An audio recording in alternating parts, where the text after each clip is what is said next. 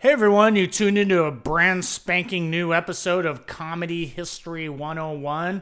This is sort of a sister episode to our recent episode on the history of Don Rickles, the Mob, and the Irishman. Except in this episode, we focus on the famous Copacabana nightclub in New York where comedians played and mingled with mobsters. Ooh, that sounds intriguing.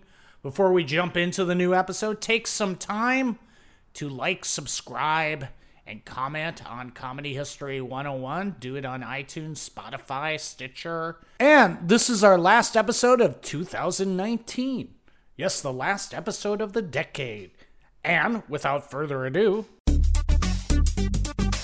You're stupid. Everybody's so stupid. Good thing about doing comedy in Russia, you have captured audience. You're stupid. Everybody's so stupid. Comedy History 101. And now, ladies and gentlemen, the Copacabana is proud to present the king of the one-liners, Henny Youngman.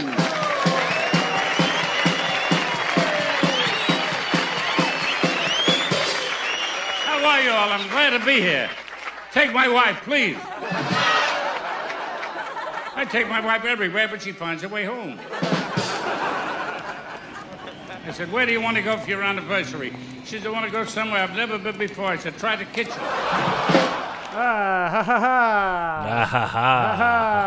And that, my friends, is one Henny Youngman performing at the Copacabana from the movie what, Scott? That was from the movie Goodfellas, my friend. Goodfellas, yeah. All part of... Fellas, yeah. All a part of, I think I would say, one of cinema's greatest tracking shots ever. It was, one shot. They, all the way in. Yep. I believe it took them a week to film that. It was good, man. It was good. I just rewatched Wolf of Wall Street over the break, and I have to say, enjoyed that. And yes, you've tuned into another episode of Comedy History 101,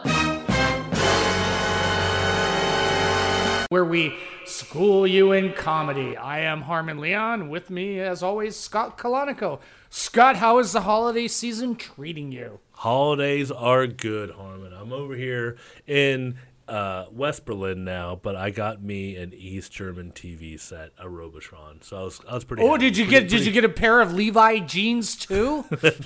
and some Marlboro and a pack of Marlboros and a Bruce Springsteen album. He played over here. He played in East Germany. That was like a big deal. Like recently, or no? Back in the days. Back in the old days. Yeah. Yeah. Him Did and you have people singing to "Born in the USA"? Stevie Van Zandt, dude. Well, when I stopped at the hipster bar where we were at before, when I was reading the Copacabana notes, I stopped because they were playing Born to Run. I was like, oh, dude, gotta go in here. Here. Wow. And, of course, so on our previous episode, we talked about the history of Don Rickles, the Mob, and the Irishman. So, To recap, back in the day, pretty much all nightclubs that comedians performed at were owned by who, Scott? The Mafia, although I take offense to that. Why are you on the jury stand? No, You take the fifth? I might be a little Italian, so I might be offended by that. Yes, but in reality, yes, they were run by this, and the reason we know this is because, just to give a brief little history lesson, back in the day, there was Prohibition, so the mob ran bootleg booze, and they ran the speakeasies. Prohibition got repealed. Scott, was that 1933? 1933, you're correct. Wow, you're correct, Harmon. Yeah, that was it. Yep, so it got repealed, so it was legal to drink. So the mob, though, was left with all these nightclubs, and, they couldn't just profit on selling booze so much anymore, so they brought in entertainment. So pretty much every city across America had a Las Vegas-style nightclub with performers and entertainers and comedians, and thus in the movie The Irishman, we saw Don Rickles on stage where? At the Copa. As Barry Manilow would say. At the Copa. Copacabana. Oh, man, Barry. At the Copacabana, the hottest spot north of Havana. At the Copacabana.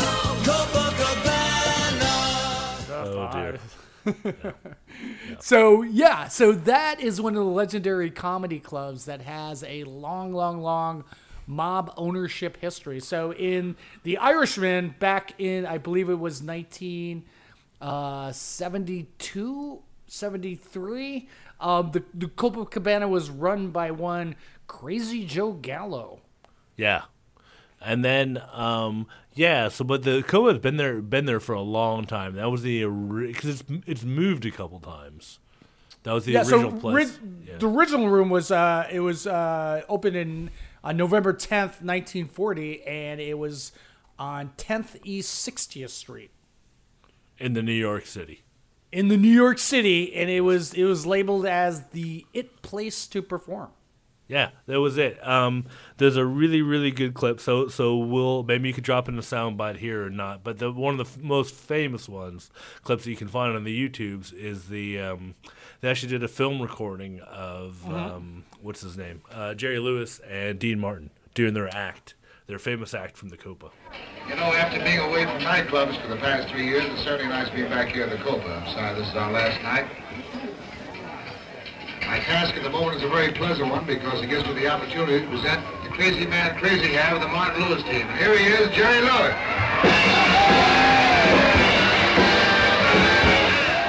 Oh, yeah. So, again, it was like the it place to play. And I believe it was 1949, Jerry Lewis and Dean Martin started performing at the club. It says, as part of a large group of A-list performers who would frequent the Copa in the coming decades. 2 years before that, Groucho Marx. Talk about a bill. Talk about a double bill here. 1947, Groucho Marx and Carmen Miranda starred in the film Copacabana. No, that was that's Charo. Charo. Carmen Miranda's the woman with fruit on her head.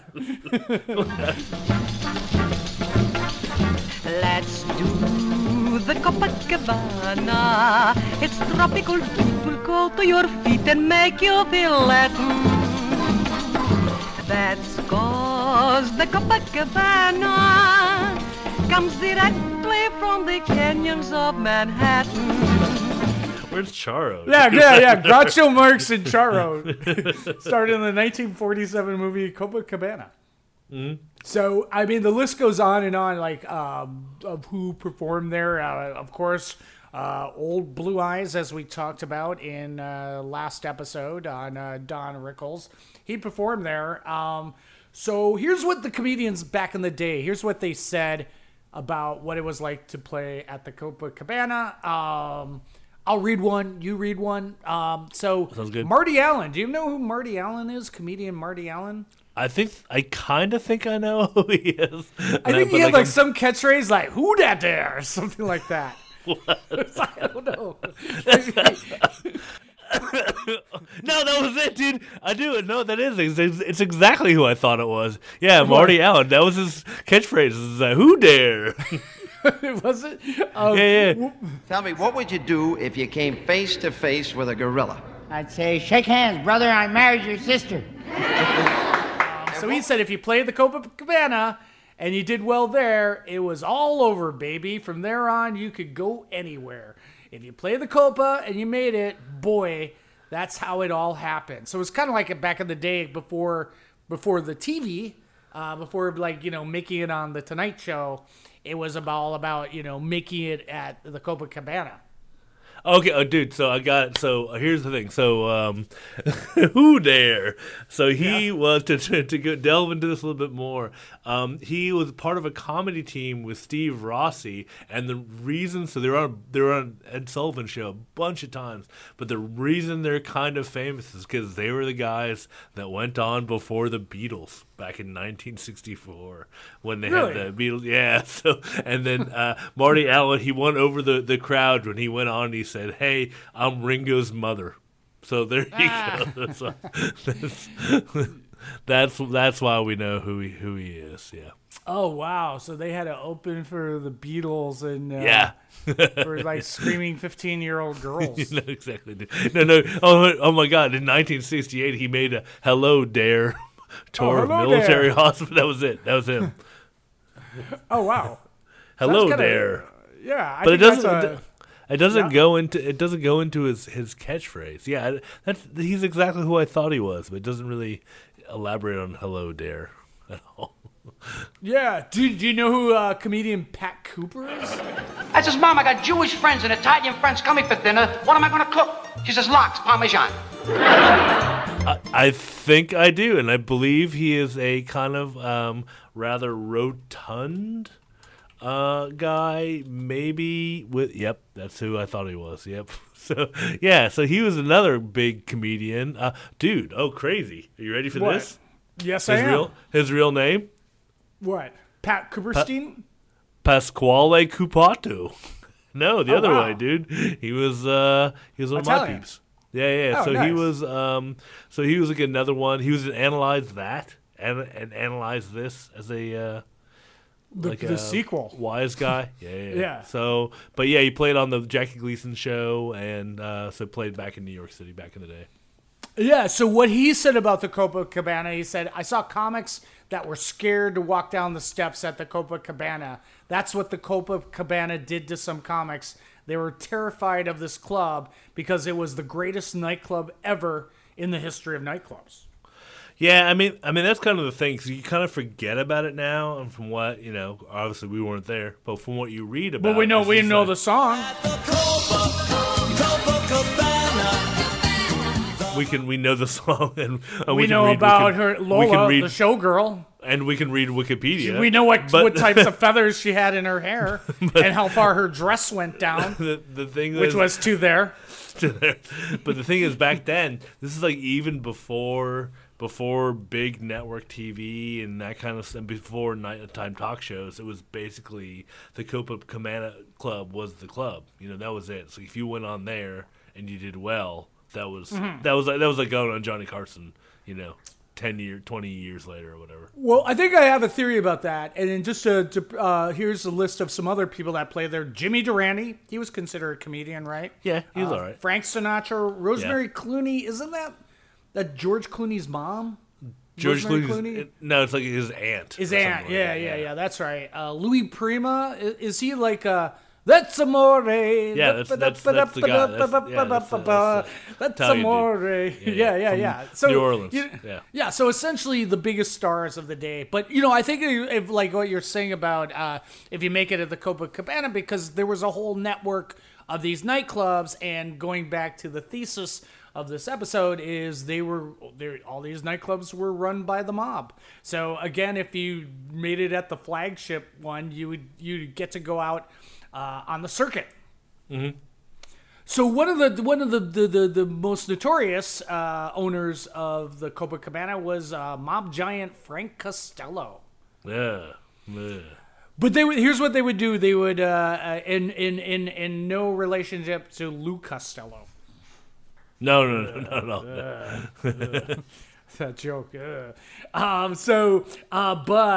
his name did not appear on the marquee. And again, I think it was like a lot of these other, mob-run clubs is they would get a front man. A front man would be the face of the club. So the owner was the front man on the lease was a guy named Monty Proser, who is from England. And he was a well-connected nightclub owner, press agent, whose clients included one Walt Disney, yes, Mary Pickford, and the Siegfried Follies. So those back in old-timey days, pretty huge names. So again, he was the guy on the lease, but Costello put a man named Jules Prodel, how do you pronounce that? Podell? As the front man. So he was like the face of the club, and he was no angel either. He had a police record, And, you wouldn't think that would be good to be the front man of a business, which it wasn't because the club faced tax problems and racketeering investigations in 1944. But what they said about Jules Podell was he was feared. That's how the comedians remembered him. He talked in a very low, gruff voice. He was short and squat. I kind of think of maybe like Bob Hoskins type character, maybe.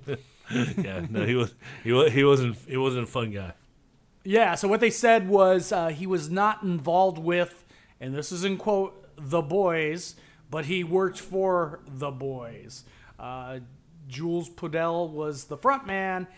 He didn't really own it. Everyone knew that, says some comedian. Yeah, so he would spend just to quote a little bit from the New York Times obituary. Mr. Podell would spend 12 to 16 hours a day at the nightclub, and 7 days a week when it was open. So he loved his club. Yeah. So here's what they said about Jules Podell. So I checked out this guy. There's a Borscht Belt comedian named Freddie Roman. Have you ever heard of him? It's the 94-year-old man that marries a 91-year-old woman. And on their wedding night, she calls down to him and says, Sam, would you like to come upstairs and make love? He said, Sylvia, I can't do both. Have you ever heard of him? Because I haven't until I found a YouTube video of him. But he was like just very old school Catskills type comic. He said about Podell, he was an absolute tyrant.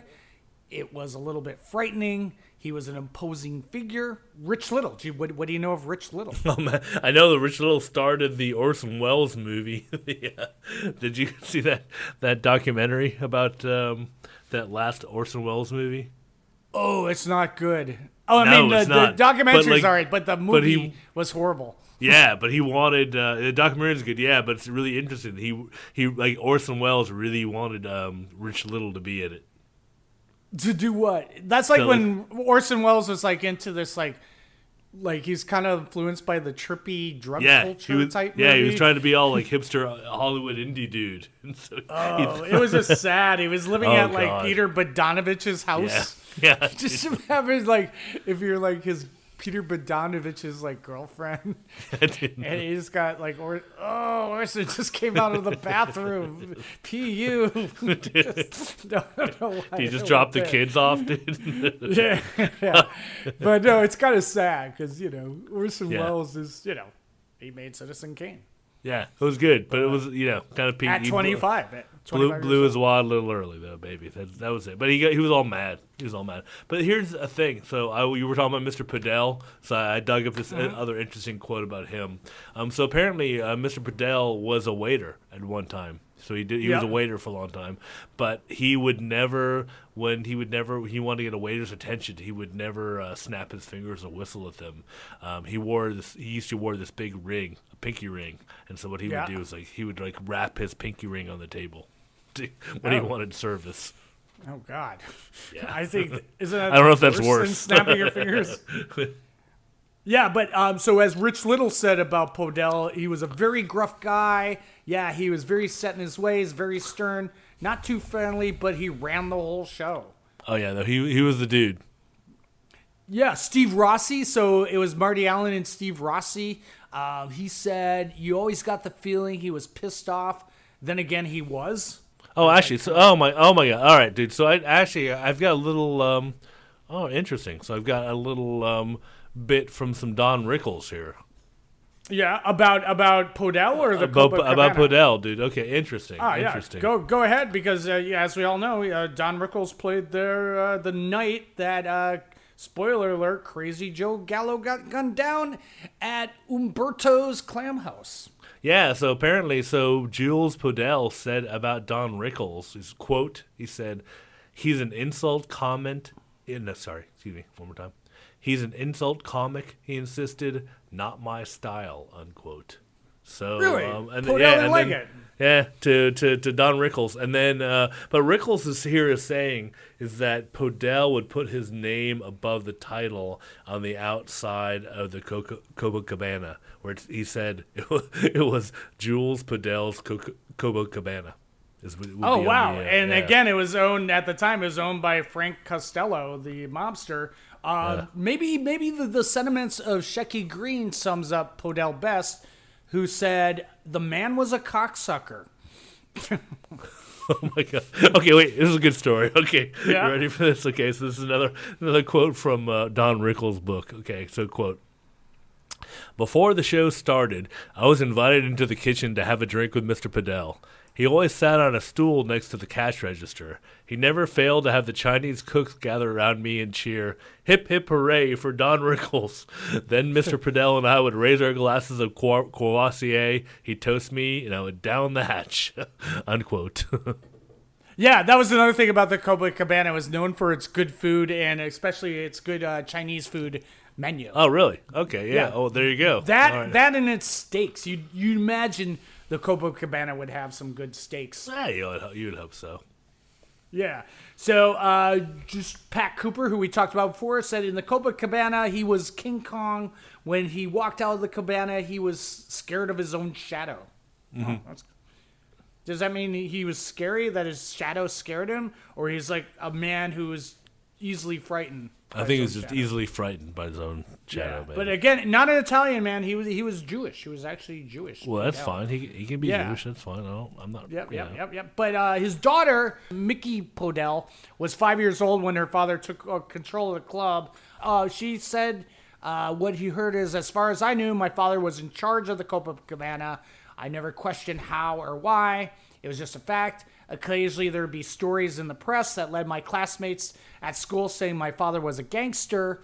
If I asked my mother, she would answer, "Don't be silly. Your father's not a gangster." I once asked her about Frank Costello because his name surfaced in the paper regarding the Copa and my father.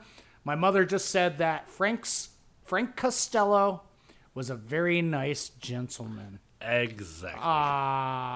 That's what they used to say about the Krays. The Kray brothers, Ronnie and Reggie. Oh yeah, they were like good. You always get a quote from some woman who is an actress on like EastEnders, going, "They were the perfect gentlemen." Exactly, dude. Yeah, so you better say. But there is a mob pecking order in the ownership. It was known that some performers, pretty much their careers were financed by the underworld.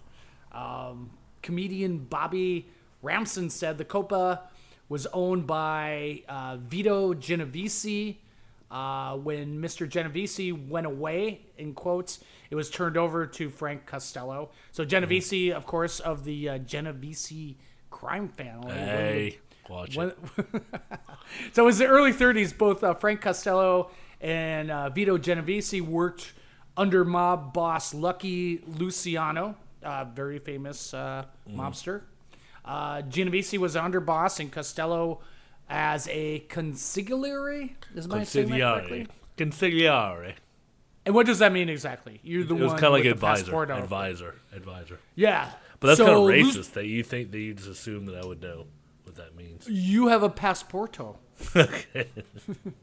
I don't have a passporto. Okay. What do you watch? I am not. But you watched The Godfather. You got to watch The Godfather. What has two thumbs and is an Italian citizen? What? You. Okay, but did you watch The Godfather? That's Robert Duvall. Oh yeah, Robert yeah. Duvall. I'm just asking of just the pronunciation.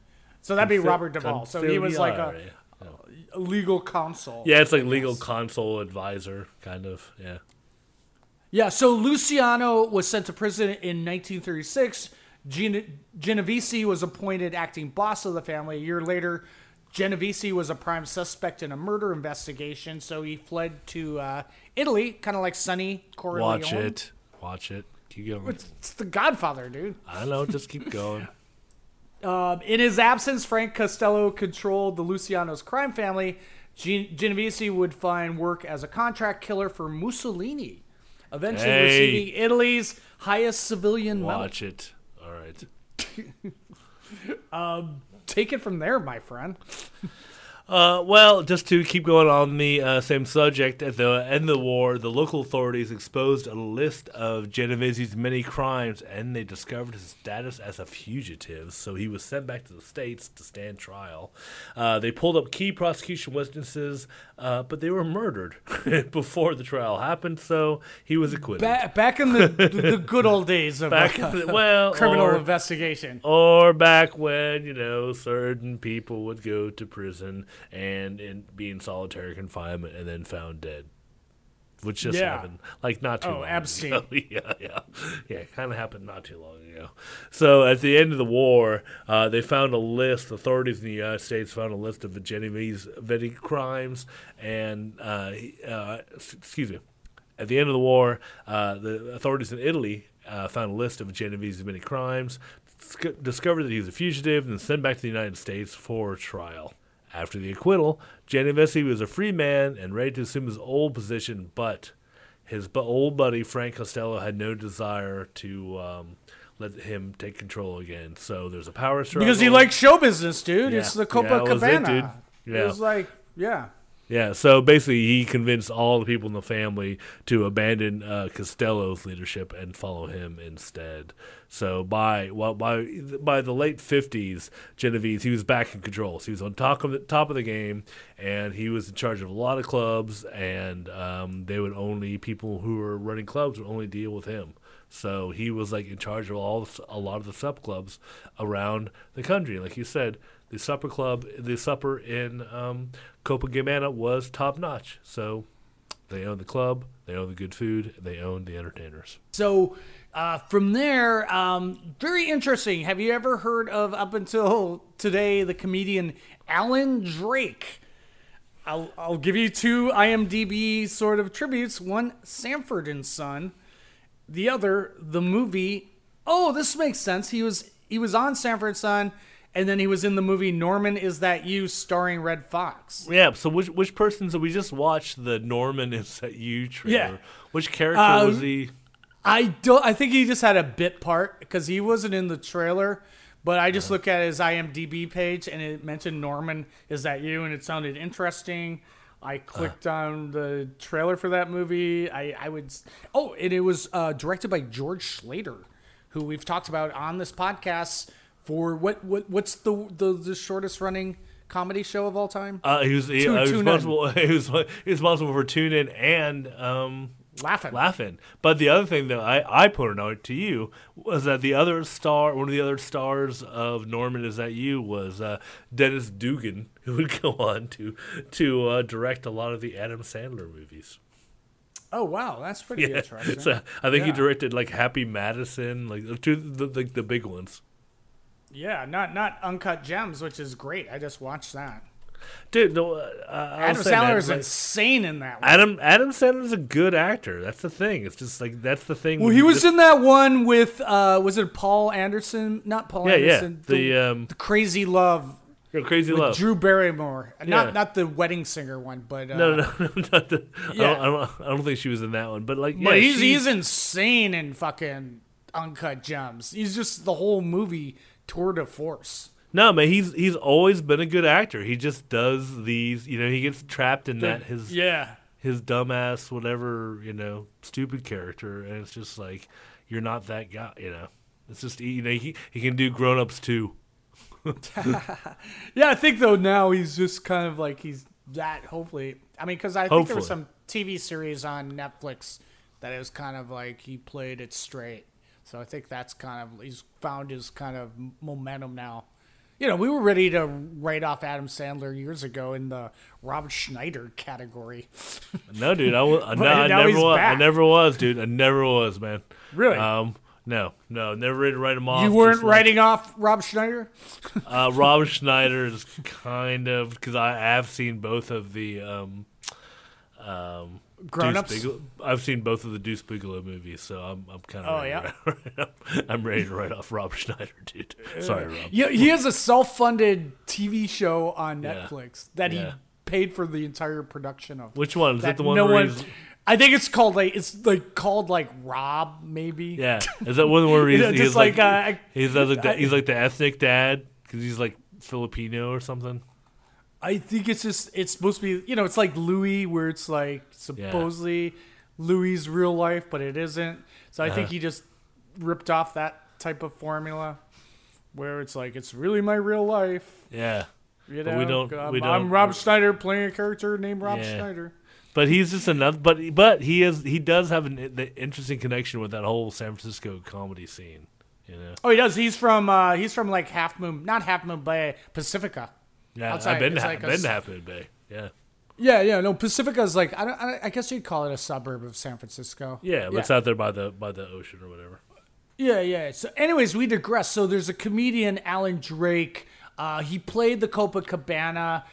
Suddenly one day, his management informed him that he was dropped from the roster. So there was this mobster that worked for Frank Costello named Anthony Carfano, who went by the moniker Little Augie. So he called Little Augie, and and Augie soothed him. And he said, "Drake, listen, times are tough. Have you tried the Lotus Club? It's in Washington." So pretty much he sent Alan Drake off to Washington to perform, which is another club I checked out, and also had a really good Chinese menu.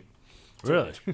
Yeah. So, but there was another motive for Little Augie to send Drake to Washington, D.C. He was also having an affair with his wife, Janice dear. Drake. Oh dear. So on that weekend, he sent Drake down to D.C. to perform. So he calls up Janice and says, "Let's go to the Copa, babe. What do you say?" Sure. No, it'll be no problem. Vito and I are tight again. So I guess that's Genovese. So Drake went to Washington. He was performing.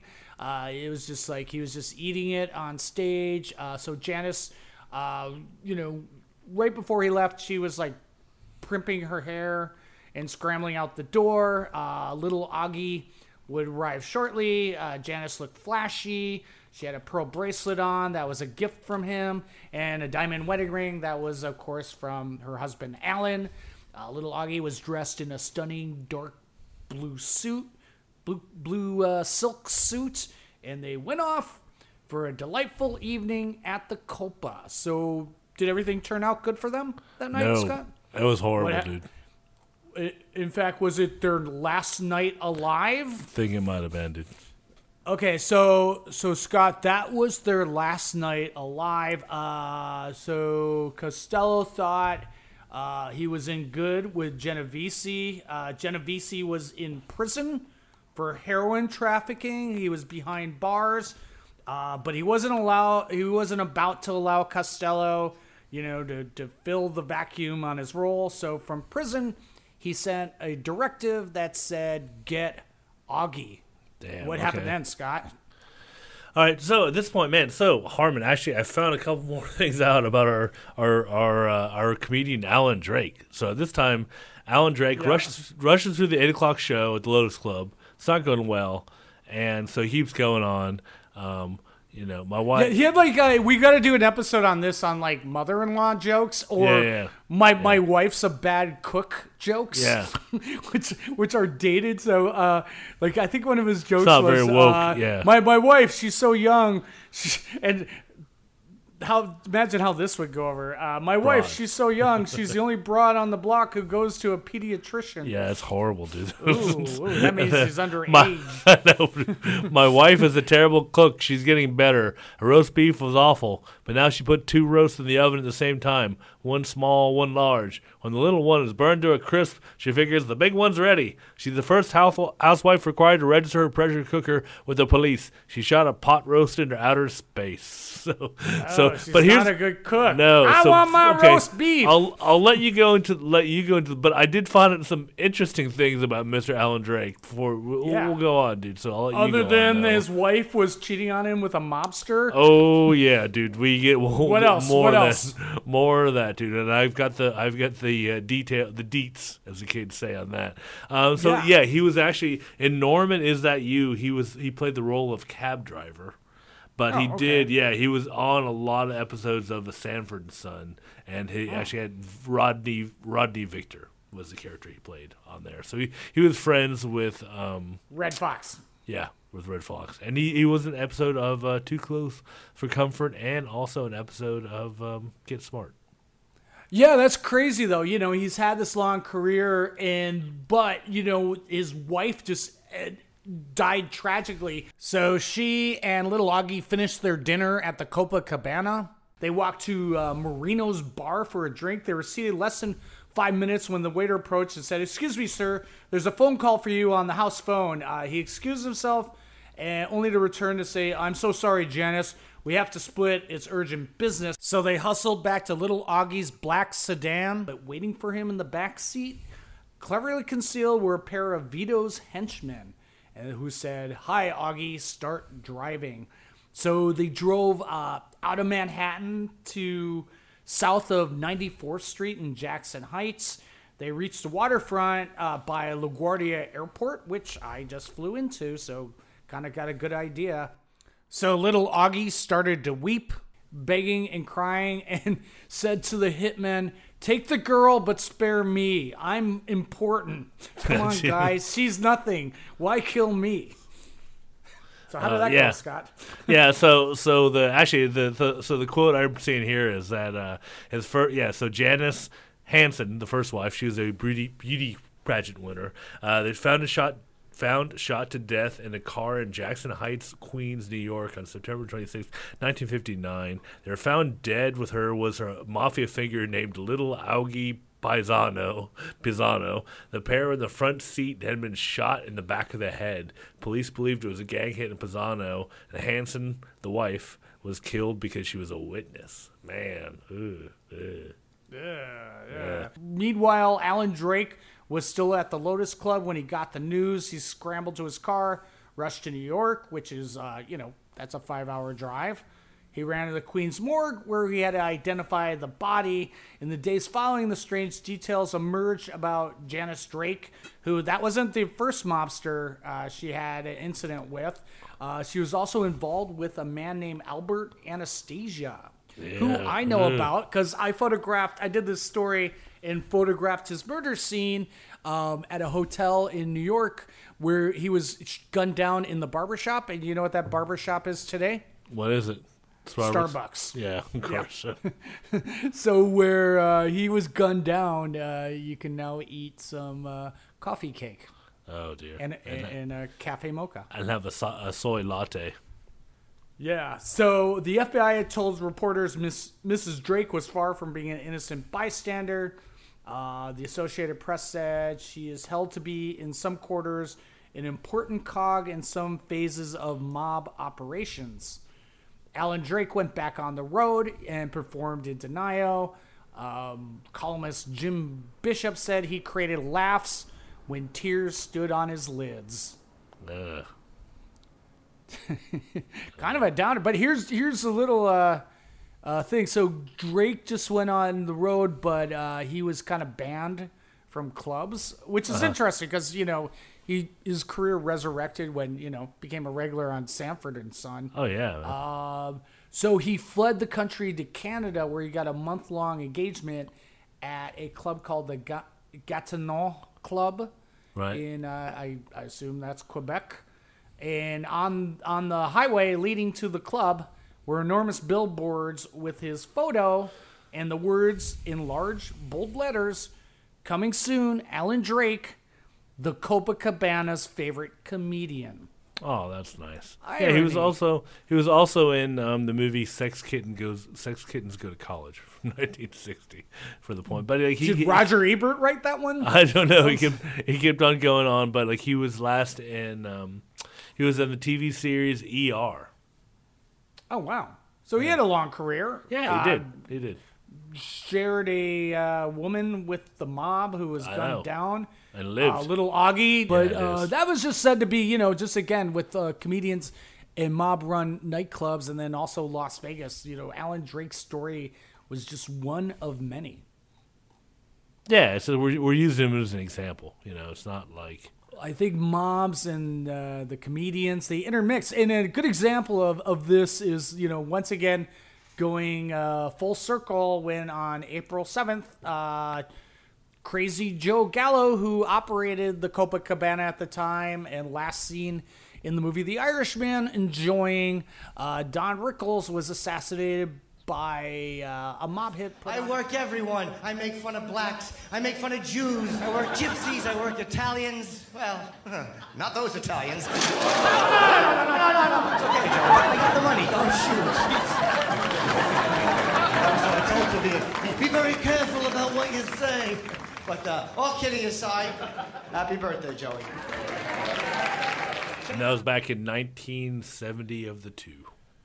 That's right. So Crazy Joe Gallo is said to be friends with comedian David Steinberg.